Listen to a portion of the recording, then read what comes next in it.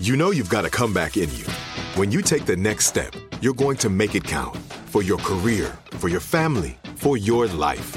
You can earn a degree you're proud of with Purdue Global. Purdue Global is backed by Purdue University, one of the nation's most respected and innovative public universities. This is your chance. This is your opportunity.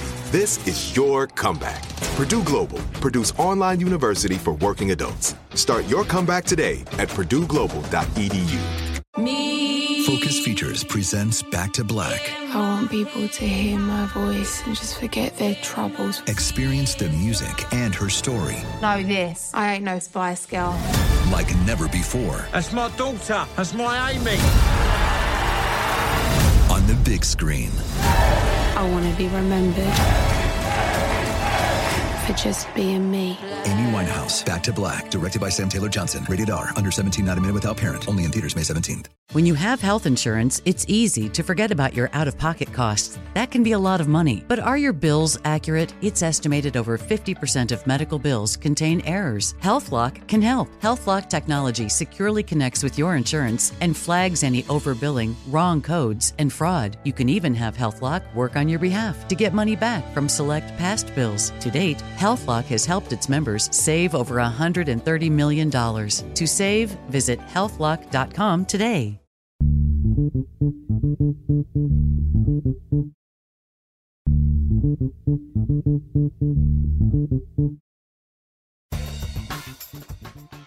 Good morning, peeps, and welcome to Woke AF Daily with me, your girl, Danielle Moody, once again recording live from the Brooklyn Bunker. You know, it's been probably a little over a week, maybe two, since Dave Chappelle's stand-up received considerable backlash. His special on Netflix, The Closer, which contained, even in the media, they're referring to them as jokes at the expense of transgender people. But if you listen to Democracy-ish, you know that my co-host Touré and I discussed this in a bit of detail last week. And I had the opportunity to bring on one of the former trans employees at Netflix who recently made headlines because the media company decided to, fire them. B. Pagels-Minor will join us in a bit to talk about their experience at Netflix as a Black trans person and to talk about just in general their experience in the world of tech. Folks, I am so excited to welcome to Woke AF Daily for the first time B. Pagels-Minor, whose name you may have heard and know in affiliation with Netflix's current scandal, with regard to the fact that there has been considerable pushback on Dave Chappelle's special, The Closer. And B, you have found yourself at somewhat of the center of that issue. But before we jump into where things are now, I want to talk about your experience at Netflix as a Black trans person and what kind of environment and kind of culture has been present at Netflix that brings us into this present moment. Yes, it's actually really interesting. And I think I've said this a lot. I actually chose Netflix because I thought it was going to be one of the best possible experiences for me as a Black trans person. So before I decided to join Netflix, there's a few things that were on my mind. Obviously, I've worked in tech for a very long time, so I wanted to make sure I got great pay. But before I even started, I knew I wanted to have a child. I knew I was going to have gender confirming surgery. And so Netflix checked the boxes from a benefits perspective. And then the manager who actually recruited me, one of the things I liked best about my experience with him was that he asked me, for instance, in our very first meeting, what are your pronouns? And, I was like, my pronouns are they, them, theirs. And he also happened to invite me there on the same day as a Black Ad event. So he took me down to get a plate of food. And I'm just going to tell you that food was real good. Black folks know how to eat. And I was just like, this is a very seamless recruiting experience. And then obviously, just because I do my due diligence, I also asked to be introduced to people who had my role, as well as other Black Ad members and Trans Star members. So I did talk to a number of people before I started to figure out if it was going to be a very safe place for me. And I do think that overall, my experience at Netflix was one of the best experiences I've ever had professionally. I felt much safer at Netflix than I typically felt anywhere else in my tech career. And I also hope that Netflix gets back to that experience. B, how long were you at Netflix? So how from the moment of the good plate of food at the ERG to your, I guess, expulsion, firing, being let go, how long have you been there? So I started in March 2020. I was actually part of the first COVID cohort. So I went in the one day, the next day we were closed. But yeah, so I started March 2020 and my last day was October 14th. So approximately 1 year and 7 months. So you chose Netflix, like you're saying, because you felt safe, because you felt seen, right? As Correct. somebody, and can you talk a bit too, because I'm an advisor at an organization called Lesbians Who Tech and Allies. And one of the things that, is spoken about often is the fact of how little diversity there still is in tech, how difficult it is for people that are from the LGBTQ community and those that are also Black and brown folks to navigate a very bro-ish culture, a culture that is not affirming in any way. And so the reason behind you choosing Netflix was because of their openness and just your experience overall. What was your experience overall in tech proper before you went to Netflix? Yeah, first of all, shout out to Lesbians Who Tech. That's actually one of the first places I ever spoke at. And so it was a very foundational experience for me. But so this is the thing that's interesting. So one of the difficulties of working in tech is that I said it was safer than any other company I had worked at. And so there's a nuance there because just because it's safer doesn't mean that it's actually where it's supposed to be. If you actually want a place that supports LGBTQ plus people, Black people, Latinx people, Asian people. Also from an international perspective, the company was rapidly expanding. And so if you think about it, the UCAN culture, and so UCAN stands for United States and Canada, drastically different than what's going on in LATAM, drastically different than what's going on in EMEA, drastically different than what's going on in APAC. And I was uniquely situated to understand that complexity because I was the elected leader of both Black App, which is one of the largest ERGs at Netflix. And I also was a part of, elected to be the co-lead for TransStar, which is one of the smaller ERGs, but a very powerful voice. And so what would happen is that the people who were part of these ERGs would come to me constantly about their experiences. And so I would hear like everything from, oh, this is the most heartwarming, best story ever. Like your manager's so great, to holy crap, what is going on over there? Like, why is this happening here? And so that's part of this conversation too. Everyone seems to think that this is about the special, but it's not about the special. It's about externally, what kind of content is being put out there and how can we make sure that content represents diverse lives, and specifically for TransStar, trans lives. And if you were to ask me from the Black App perspective, also Black lives, right? Especially dark-skinned lives, right? Dark-skinned Black people's lives. Like every single employee who's a diverse person, I bet that if you actually ask them, they would say, we're actually not really hitting the mark on some of our content based on my lived experiences. So that's one part of it. And the second part of it is from an internal perspective. It's like, Netflix is safer and better than pretty much every other company we've worked at. However, because of the Netflix culture values and concepts like freedom and responsibility, like freedom and responsibility essentially says that you're supposed to do what's best for Netflix. Like that's 100% what it is. It's like even if it's not like a on the beaten path type thing that someone else may do, you have the freedom and the responsibility to go out and do that thing because it's the best thing for Netflix. However, one of the things I noticed in my capacity as ERG lead is that concept was misapplied or applied differently depending on certain types of people. And in fact, one of the big arguments that I'd had with many people and I'd brought up many times is that it needs to be taken from freedom and responsibility to freedom and accountability, right? If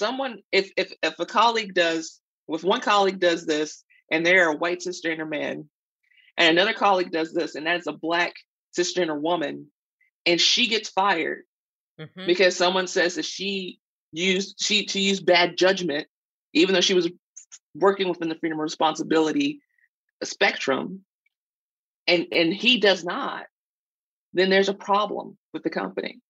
And so ultimately it's this internal battle saying if these cultural values are true, they need to be applied the same way to every single person who works at Netflix. And that makes sense, and that makes sense because I think that I think across industries, there is a reckoning that is happening right now. I believe, and continue to have this conversation with different folks about there being a workers revolution that is happening right now. There are so many different strikes, different walkouts that are being experienced right now that large corporations are trying to figure out, well, what do we do? And what do? We treat people with dignity and respect. What do? We pay people what they're worth. Like, there's a reason why this is collectively happening as we're still grappling with a pandemic that costs people a lot of not only their lives, but also their livelihoods, and having the time, right, whether privileged time or not, to recognize, I'm not treated well. I'm not paid enough for this type of abuse, right? And I think too, particularly, we look to big tech, right, as the barometer by which different firms and companies should be acting. It was the open campus model came because across different industries because of big tech, like, being able to give your employees different types of benefits, right, that would help them feel valued and seen. That came from Silicon Valley and this approach to how do we get the best talent, right? And then recognizing, well, when we say best talent, who are we actually talking about when the diversity is not there across the board? I want to switch gears now to the present moment that Netflix has itself in. When you first saw or heard about the Chappelle special, what were your initial reactions? Yeah, so, a few days before the special came out, I got an email basically giving me a heads up saying the special was coming out. And I was just like, oh, is it like typical? I was like, I know it's going to be some stuff that people in my community won't like. And also, to be clear, so I identify as trans non-binary, but I also was socialized as a Black woman, right? Mm-hmm. And so I have a lot of empathy, and I get very upset when people disrespect Black women. And so that's another reason for me for the special. I was like, is he also going to be talking about women in a derogatory manner? Like those are the types of things. And they were like, yeah, kind of. And then the special came out. And the special came out on October 5th. Mm-hmm. And I didn't watch it at the time, but on October 6th, that's when we started seeing like the news reports. And then, about like the TERF, mentioning TERF, misgendering people. And so then a bunch of us actually looked at the transcript because, one of the things about working in a company like Netflix is you don't want to watch it, right? Because you're feeding into the algorithm, you're feeding into the number of views. And so we read the transcript and we were frankly horrified, right? I mean, he actually starts off with like something that's borderline anti-Semitic. And then, he just kind of continues to go and offend as many different groups as he possibly can. And then spending like a large portion of it on transphobic content. And my take was, wow, this is so much worse than I could have ever imagined. Like, it's like, if the last special was not good, this special is just like, holy cow, how did we not think strategically about what this might actually do to the internal and external reputation of Netflix? Mm-hmm. Mm-hmm. There has been so much commentary since the special has aired. The cover that many people want to provide comedians because they are positioned, in society as the jester for all intensive purposes, the jester that brings to light and softens the blow in many ways of a lot of societal ills, right? Things that we will not talk about or that are uncomfortable to talk about. If you put a laugh track to it, it makes it easier to digest. What's your response to that argument around Chappelle's special? So first and foremost, I talk to other people who typically like his specials. Mm-hmm. And some of the things they said was, this didn't feel as funny, right? And primarily because it felt, and so that's why I hesitate to say it myself, because like the last time I really liked a lot of Chappelle stuff was the first 2 seasons of the Chappelle Show. So like I'm not obviously the audience for his specials, but talking to other people, they were like, I really struggled with it. Like I was just like, can you make some jokes? Like, why are we still talking about, trans people, right? And these are people who like to laugh with him. And so for me, I just thought, I was like, how are you missing the point here? And also as a proud member of the LGBTQ plus community, I could go to a drag show every night and hear way more controversial, inappropriate things that will have me peeing in my seat because it's hilarious, because we know that comedy can be great, especially when you know what you're talking about.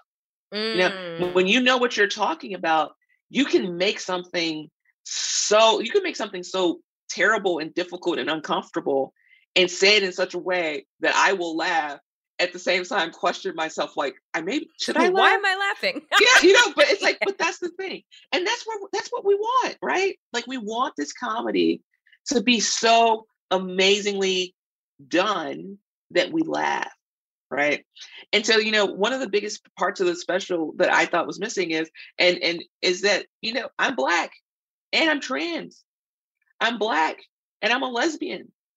The special seems to have this supposition that the LGBTQ plus community is essentially adjacent to the white supremacist community.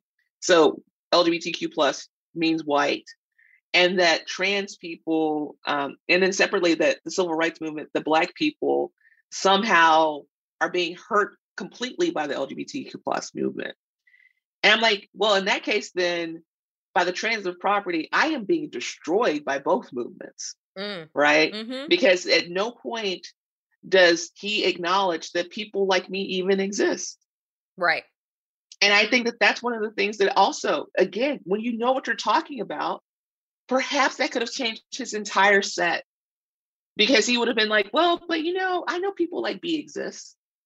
And because of that, I probably need to think about this more strategically, about the overarching point that I'm trying to make, so that I can actually be funny and well said in this special, versus completely embracing this super small group of individuals who are harmed at a much higher rate than virtually every other community in this country.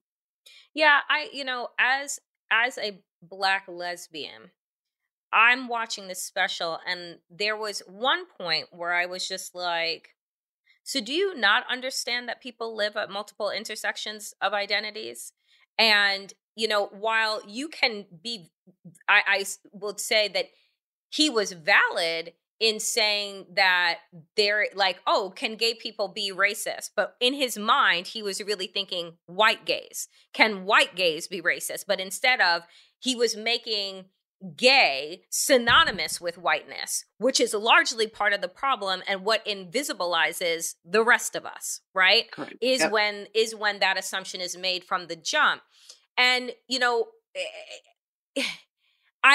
what also stood out for me, and I want to ask you this, was this feeling that it was necessary to establish a hierarchy like the oppression Olympics, right? And to do it again without any nuance or understanding of those that live at the intersection of multiple communities. And so I'm like, of course there's racism in the LGBTQ plus community. I have worked in this movement for well over a decade. I can tell you firsthand stories about like where the money comes from, and like who gets to decide what is important and who is important, and when money dries up in one area, why that is, and who are some of the most transphobic people that I've come into interfacing with are other members of the LGBT community that are some of the most transphobic people. And again, if you have a deep understanding, more so than the shallow puddle from which I believe he was operating from, then you would be able to have a lot more, your jokes would be sharper, right? Exactly. Like, if nothing else, like, I would like to hang out with Dave Chappelle so that I could educate him, so that he really can make me laugh. Right. Right. Like, that's the whole goal. Like, how do we educate people? And that's the whole point. Cause like, it was never about taking down the special. It was about creating parody and content so that people could understand the context for which he was talking. Like, for instance, I spent a lot of time explaining the term TERF to people, over the past week. And they were like, what? Like, they were like, is this the grass? I was like, no, it's not the grass. It's not. This is like, these are trans exclusionary radical feminists. And what's dangerous about these people, and what's dangerous about someone like Dave Chappelle endorsing them, is the simple fact of, one, they don't think trans women are women. They think many trans men and trans non-binary people are just like confused women who like have been harmed or hurt in some way and can't make their own adult decision, which is like very strange to me. And then they also have, like, they literally tear women down to this concept of like menstruation or being able to biologically have a child. And we know every single day, people who are born as women are also, there's a lot of women who are also born who can never have children. Mm-hmm. So does that mean that any of those women are not women? Right? And so this ideology is not only harmful to the trans community, it's harmful to the overall women's movement, right? The women's movement is being set back by this unintelligent conversation that's happening from this group of people who are full of hate. And so that's the type of nuance. Like, I would love if Netflix, found a documentary that maybe already exists, or commissioned a documentary that explained TERFs. I would love to see a Pose-esque show on Netflix. Give me 6 seasons of a show that's like Pose on Netflix. And maybe I would just be like, you know what? I didn't even get mad about the Chappelle special, because there's another piece of content that I can go to, that I can point people to, that shows trans lives and the fullness of trans lives right there. And that's the real point of this, is that you cannot show one side of it that is wrong. Like, right? Cannot say that enough. It's wrong. It's inaccurate. It's not the right information. And then not also show the competing side. I mean, we do it for presidential elections. You can't have one person from one party, one person who's running for an office on one channel, and not give the other person or other people the chance to speak their piece. And all we're asking is for media companies to invest in that. So talk to me about the walkout that happened, and the important list of demands that were put up to Netflix, to the president of Netflix. Yeah. So first and foremost, initially it was not going to be a walkout. So initially it was just supposed to be a trans day of rest, like an opportunity for, the trans people who had been deeply affected by this, because I could tell that it was a major emotional, toll on people. It was supposed to just be, the trans day of rest. And then our colleagues who were not trans were supposed to educate themselves and look at different ways to support the trans community. But the problem is, then all of Ted's emails came out. Mm-hmm. And Ted's emails were progressively worse and worse and worse.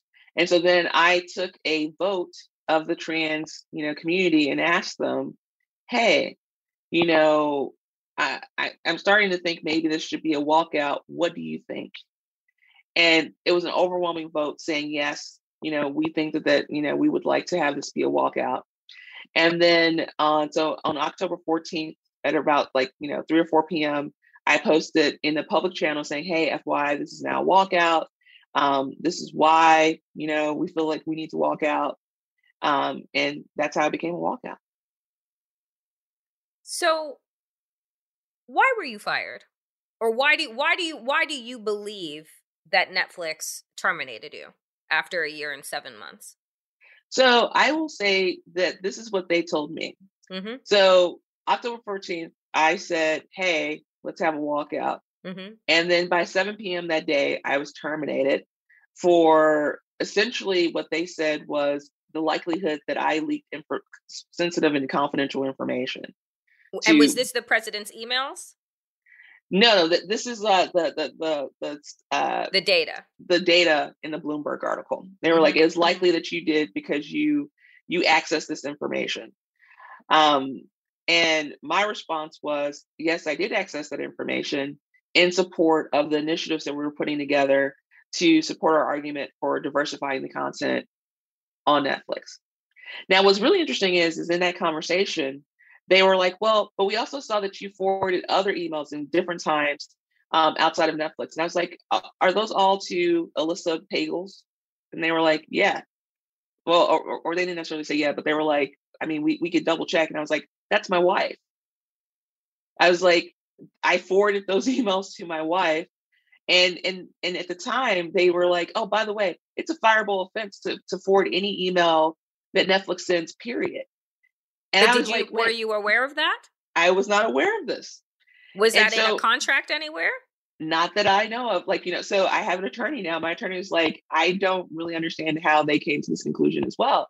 Because, like, for instance, they were like, for instance, I even said back to them, I was like, well, but like, sometimes you guys will invite us to events and, you say, hey, like, you can go to this movie premiere. So you're saying I shouldn't have forwarded that email to my wife asking her if she wanted to go with me? And then, there's sometimes where they would say, do you want to watch this show and give us feedback to make sure the show is going to be good? And I would forward that to my wife and say, do you want to watch this show? Because you had to sign up. And she would say yes or no. I was like, so I wasn't supposed to do that. If a complimentary email came from one of our executives and I thought it was great, and I forwarded to my wife and said, look at how great this email was, I wasn't supposed to do that either. Like, it didn't make sense to me that all of a sudden, all of these things that I just did in my normal course of business that often, again, were often complimentary of Netflix, were fireable, and that there had never been an example of what you could be fired up for provided to me. And, I think this really comes back to this idea, like, no rules is a great concept until things come up. Because I talk to other people, and I won't name names, but I talked to other people. I was like, have you ever done any of these things? And they were like, yeah. I was like, so basically we all should be fired because we were all breaking these types of rules. And I think that's the issue, and this goes back to the freedom of responsibility and changing that to accountability. You can't tell someone that they have the freedom to be transparent and do all these different types of actions. But then when that person does something that you don't like, all of a sudden they become a problem. Because, I mean, so then the question would be, was it then not within the scope of your position to access the data that you accessed to begin with? I mean, as far as I know, if you have access to something, you can access it.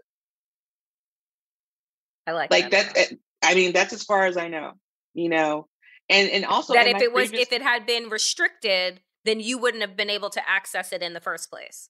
Correct. And I'm not, and to be clear, I'm not advocating for Netflix to change its policies to lock things down. I'm not saying that at all. But what I am saying is that this felt weird. It felt really, really strange. And actually in my previous role, so my most recent role was Game Launch Operations Program Manager. But before that, I was a Senior Data Product Manager. And I managed finance and membership data, which are two of the most important pieces of data that you could possibly deal with at Netflix. And in fact, that job was so stressful because I would know weeks or months ahead of time whether we were probably going to miss how many, members we were supposed to have, how much money we made. And that is so much more sensitive than going onto a page and seeing, what movie are we going to release, for instance. So, and I know I don't want to get into the legalities of it because you obviously have a case that is, that is pending. What are the feelings of, let's say, the employees who are trans, who are also allies? What happens if the demands that are presented are not met? Where do you think that this goes? Yeah, so it's really interesting. So one of the things I really appreciated about the allies that were a part of this movement is that they were a little scared. Like they were a little pissed off too, right? And it really came back to like a few different ideas. So first and foremost, it was this idea that, the emails were very strange. They seem to be shutting down dissent, and that's not a core Netflix value.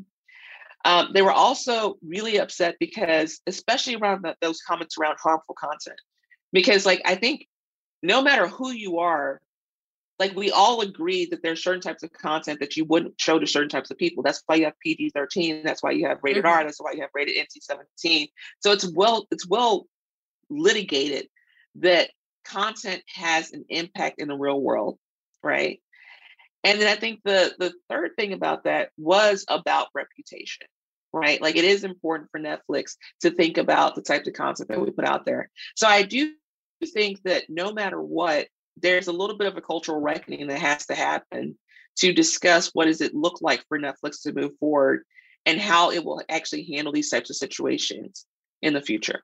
So that's first and foremost.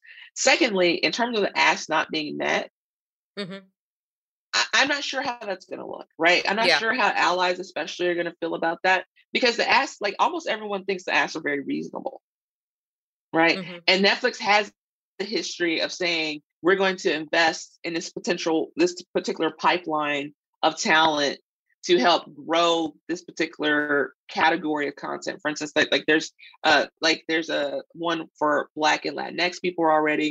When COVID first started, they started creating these huge funds for creators across the world. So it's not that dissimilar to concepts that already exist, right? And then like one of the other things is about actually, investing marketing into trans content. Like, so for instance, many people think that Disclosure had a chance of potentially being nominated for an Oscar, but Netflix didn't actually put a lot of power behind promoting it, right? So these are all very reasonable, simple asks. And so I do think it might call into question, why wouldn't you want to do at least something here, right?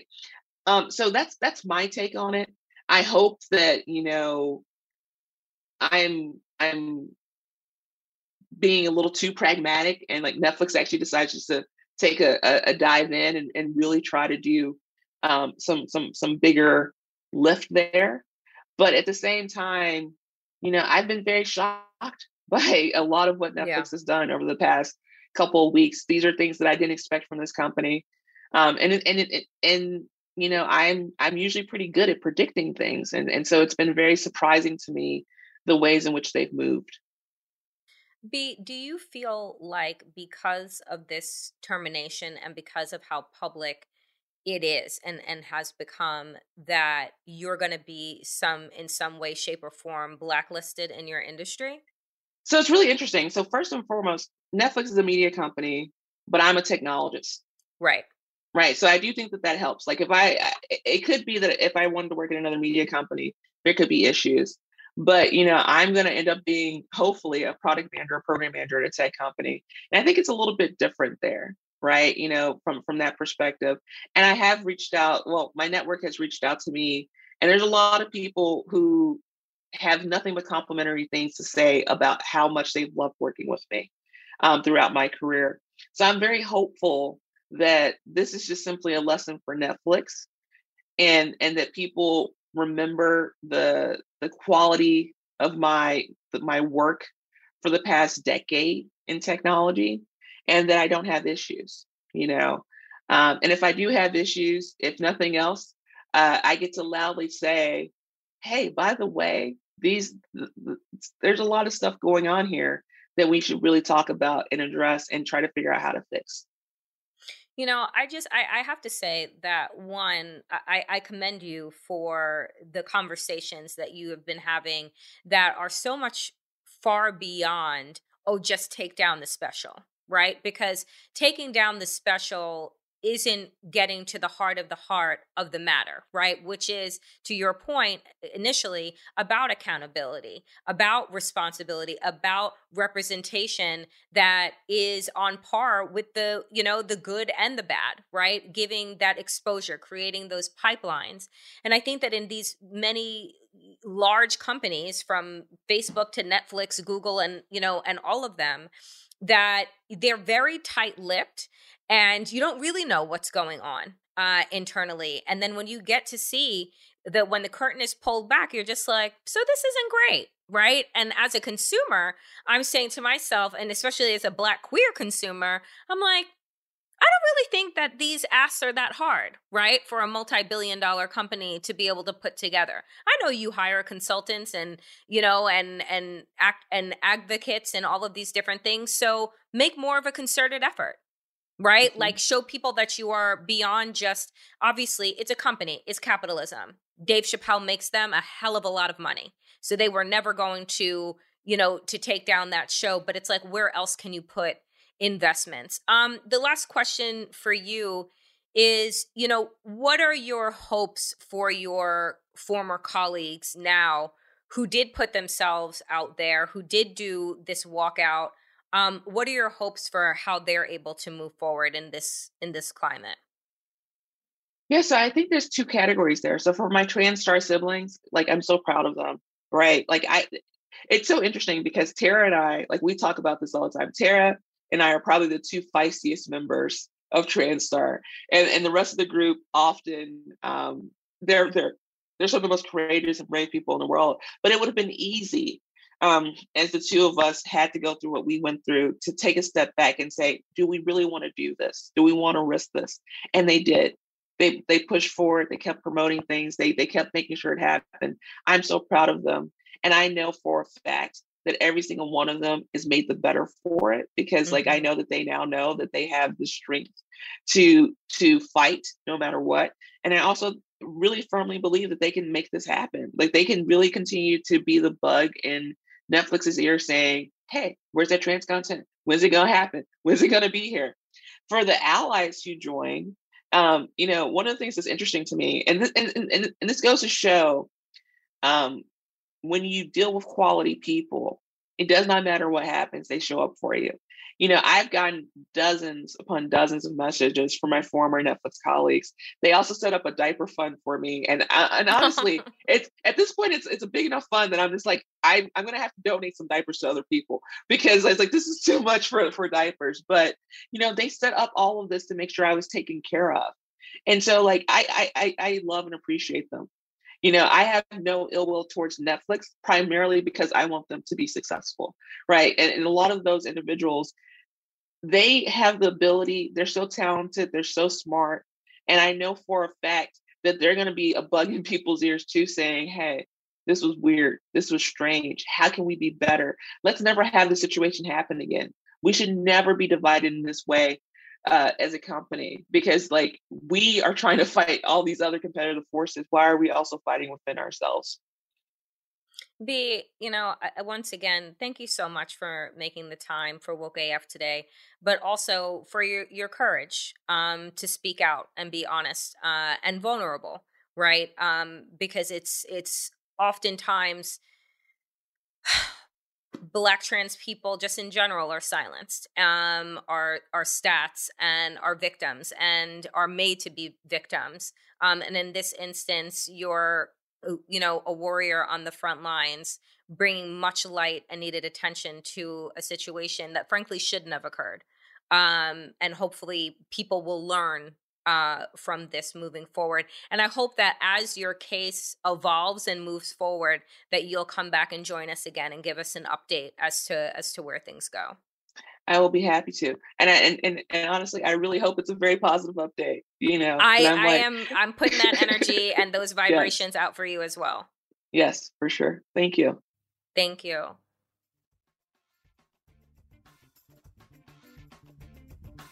That is it for me, dear friends, here on Woke AF. As always, power to the people and to all the people power. Get woke and stay woke as fuck.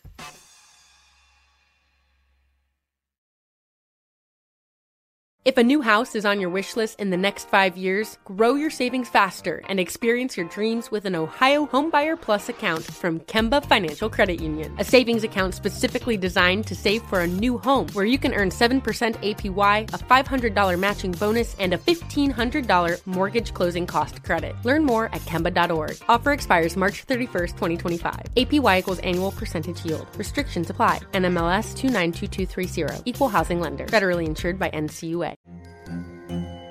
Hello! acclaimed comics writer and notorious Scott Summers hater, Rosie Knight. Well, hello, Emmy-winning podcaster and totally unbiased Targaryen royal supporter, Jason Concepcion. Somehow the X-Ray Vision podcast has returned. And like always, we'll be here every week. You'll hear from TV writers, actors, comics creators, pop culture critics. Nothing is off the table. Listen to X-Ray Vision on the iHeartRadio app, Apple Podcasts, or wherever you get your podcasts. Imagine you're a fly on the wall at a dinner between the Mafia, the CIA, and the KGB. That's where my new podcast begins. This is Neil Strauss, host of To Live and Die in LA, and I wanted to quickly tell you about an intense new series about a dangerous spy taught to seduce men for their secrets and sometimes their lives. From Tenderfoot TV, this is To Die For. To Die For is available now. Listen for free on the iHeartRadio app, Apple Podcasts, or wherever you get your podcasts.